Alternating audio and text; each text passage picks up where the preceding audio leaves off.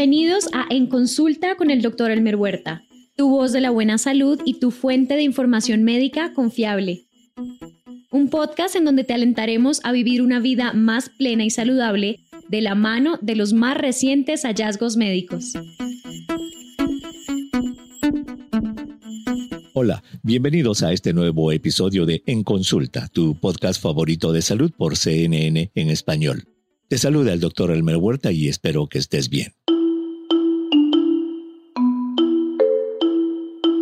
El 15 de mayo, la Organización Mundial de la Salud, la OMS, dio a conocer su última recomendación para el uso de los edulcorantes sustitutos del azúcar. Un grupo de productos definidos como todas las sustancias endulzantes, sintéticas o extractos naturales que no sean clasificadas como azúcares naturales. La recomendación que hace la OMS es que los sustitutos del azúcar no se utilicen como medio de control del peso. Hoy explicaremos brevemente en qué se basa la OMS para hacer tal recomendación.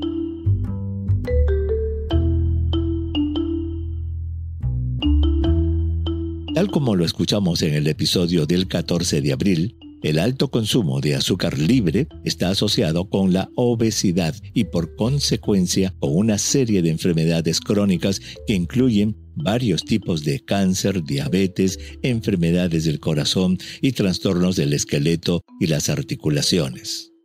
Como consecuencia, desde hace muchos años se ha buscado alternativas al azúcar, habiéndose desarrollado una serie de sustancias químicas llamadas edulcorantes sin azúcar. Estas se han presentado como alternativas bajas en calorías o sin calorías y generalmente se comercializan como ayuda para la pérdida de peso o para el mantenimiento de un peso saludable. Además, con frecuencia se recomiendan también como un medio para controlar la glucosa en la sangre de personas con diabetes. El más antiguo de los edulcorantes sin azúcar es la sacarina. Esta fue descubierta por casualidad en 1879, cuando investigadores de la Universidad Johns Hopkins buscaban desarrollar cierto medicamento y se dieron cuenta de que una de las sustancias descubiertas tenía sabor dulce. La sacarina fue prohibida en los años 70 en Estados Unidos por un estudio canadiense que lo relacionó con cáncer de la vejiga en ratones.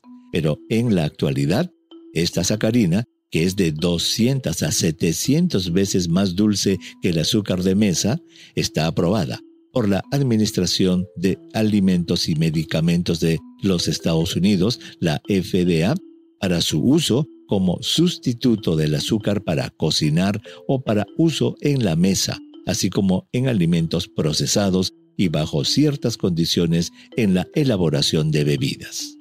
Otros edulcorantes sin azúcar son el acesulfamo K, que es 200 veces más dulce que el azúcar blanca, el aspartame, también 200 veces más dulce, el advantamo, 20,000 veces más dulce, el neotamo, de 7,000 a 13,000 veces más dulce, la sucralosa, 600 veces más dulce, y la stevia, que es un extracto de la planta del mismo nombre y que es de 200 a 400 veces más dulce que el azúcar blanca.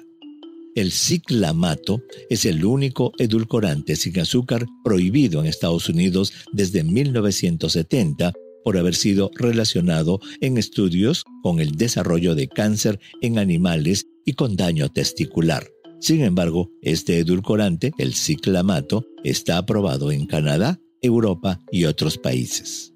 Los edulcorantes sustitutos del azúcar están disponibles en restaurantes y otros lugares en vistosas bolsitas de papel de diversos colores. Como información general, los endulzantes más comunes que se empaquetan son el de sobre blanco para el azúcar blanca normal, el rosado para la sacarina, el celeste para el aspartamo, con marcas comerciales como el Equal, y el amarillo para la sucralosa, por ejemplo, el Splenda. Ahora sí, vamos al estudio. El análisis que ha permitido hacer esta recomendación de la OMS consistió en una búsqueda de los estudios publicados entre el 1 de enero del 2017 y el 26 de julio del 2021, que examinaron la relación entre el uso de los edulcorantes sin azúcar y una serie de parámetros de los participantes, entre ellos el peso, desarrollo de prediabetes y diabetes de tipo 2, enfermedades cardiovasculares, cáncer, caries dental, enfermedad renal crónica, conducta alimentaria, preferencia por lo dulce, estado de ánimo y comportamiento y asma y alergias en niños. De las más de 8,000 publicaciones identificadas en ese tiempo, se escogieron para el análisis un total de 370 estudios, los que incluyeron 283 investigaciones epidemiológicas realizadas en adultos, niños, mujeres embarazadas y poblaciones mixtas. Los resultados indicaron que en un pequeño grupo de investigaciones llamados estudios clínicos aleatorios, se observó que el uso de edulcorantes sin azúcar causó una pequeña reducción en el peso corporal en adultos, sin efectos significativos sobre la salud del corazón. Este efecto fue más pronunciado cuando los voluntarios cambiaron el uso de bebidas azucaradas por bebidas con edulcorantes sustitutos. Los autores explicaron que esta es una consecuencia obvia, pues se espera que las personas que están consumiendo mucha azúcar y ganando peso lo pierdan al cambiar a una bebida sin azúcar. Por otro lado, los estudios en grupos de voluntarios seguidos a través del tiempo encontraron que una mayor ingesta de bebidas edulcoradas sin azúcar estuvo asociada al aumento de peso y a un mayor riesgo de desarrollar diabetes de tipo 2 y enfermedades cardiovasculares y a una mayor mortalidad por todas las causas. Otro tipo de estudios, llamados de casos y controles, encontraron una asociación, aunque con evidencia de certeza muy baja, entre el uso de sacarina y el cáncer de vejiga, sin haberse encontrado otras asociaciones significativas con otros tipos de cáncer. Los estudios en niños no fueron concluyentes. Y los estudios en mujeres embarazadas encontraron que el uso de edulcorantes sin azúcar estuvo asociado con un mayor riesgo de parto prematuro y con un mayor peso en el recién nacido. Ambas evidencias, aclaran los autores, tuvieron una certeza de evidencia baja y muy baja respectivamente. Por otro lado, la asociación con un mayor riesgo de desarrollar diabetes de tipo 2 y enfermedades del corazón es interpretada por algunos expertos como un sesgo de selección, pues en su mayoría son personas con esas condiciones las que más consumo tienen de los edulcorantes sustitutos del azúcar. En resumen, se concluye que el uso de edulcorantes sin azúcar no confiere ningún beneficio a largo plazo en la reducción del peso en niños o adultos, y que su uso a largo plazo puede quizás estar asociado con posibles efectos no deseados, tales como un mayor riesgo de diabetes de tipo 2, enfermedades cardiovasculares y mayor mortalidad en adultos. De esos estudios se deriva entonces la única recomendación que hace la OMS en su documento, que los edulcorantes sin azúcar no deben ser utilizados como medio para lograr el control del peso. Dicha recomendación no se generaliza a personas que ya tienen diabetes y que usan los edulcorantes sin azúcar como parte de una alimentación saludable. En este punto, es importante reflexionar sobre el uso que le damos a los edulcorantes sustitutos del azúcar en nuestra vida diaria. Sabiendo que la Organización Mundial de la Salud recomienda el uso de hasta 6 cucharaditas de azúcar al día y que cada cucharadita de azúcar solo contiene 19 calorías, es muy improbable que esa mínima cantidad de calorías que usemos cada día pueda hacer mella en una dieta de 1.500 a 2.000 calorías que ingiere la mayor parte de las personas. En otras palabras, endulzar el café de la mañana u otras bebidas con un par de cucharaditas de azúcar es muy probable que no haga ningún daño ni contribuya al aumento de peso. El hacer eso eliminaría el uso de sustancias químicas extrañas que se ha sugerido que pueden cambiar la composición de las bacterias intestinales que uno puede estar usando simplemente por una costumbre y por la falsa creencia de que nos puedan estar ayudando a bajar de peso. El punto principal es desarrollar la disciplina de alimentarnos con una abundancia de frutas y vegetales y porciones pequeñas de los demás alimentos.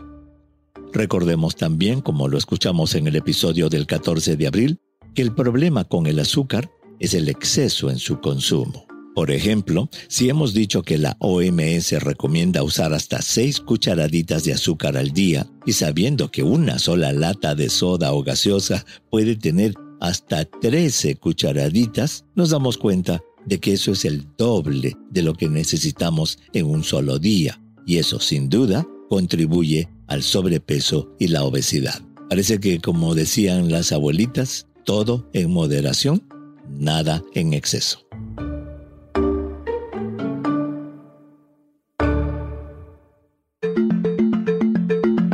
Abrimos el consultorio. ¿Qué preguntas tienes? El Dr. Huerta te responde. Un oyente pregunta: ¿puede un sonograma o ultrasonido ser igual de efectivo que una mamografía?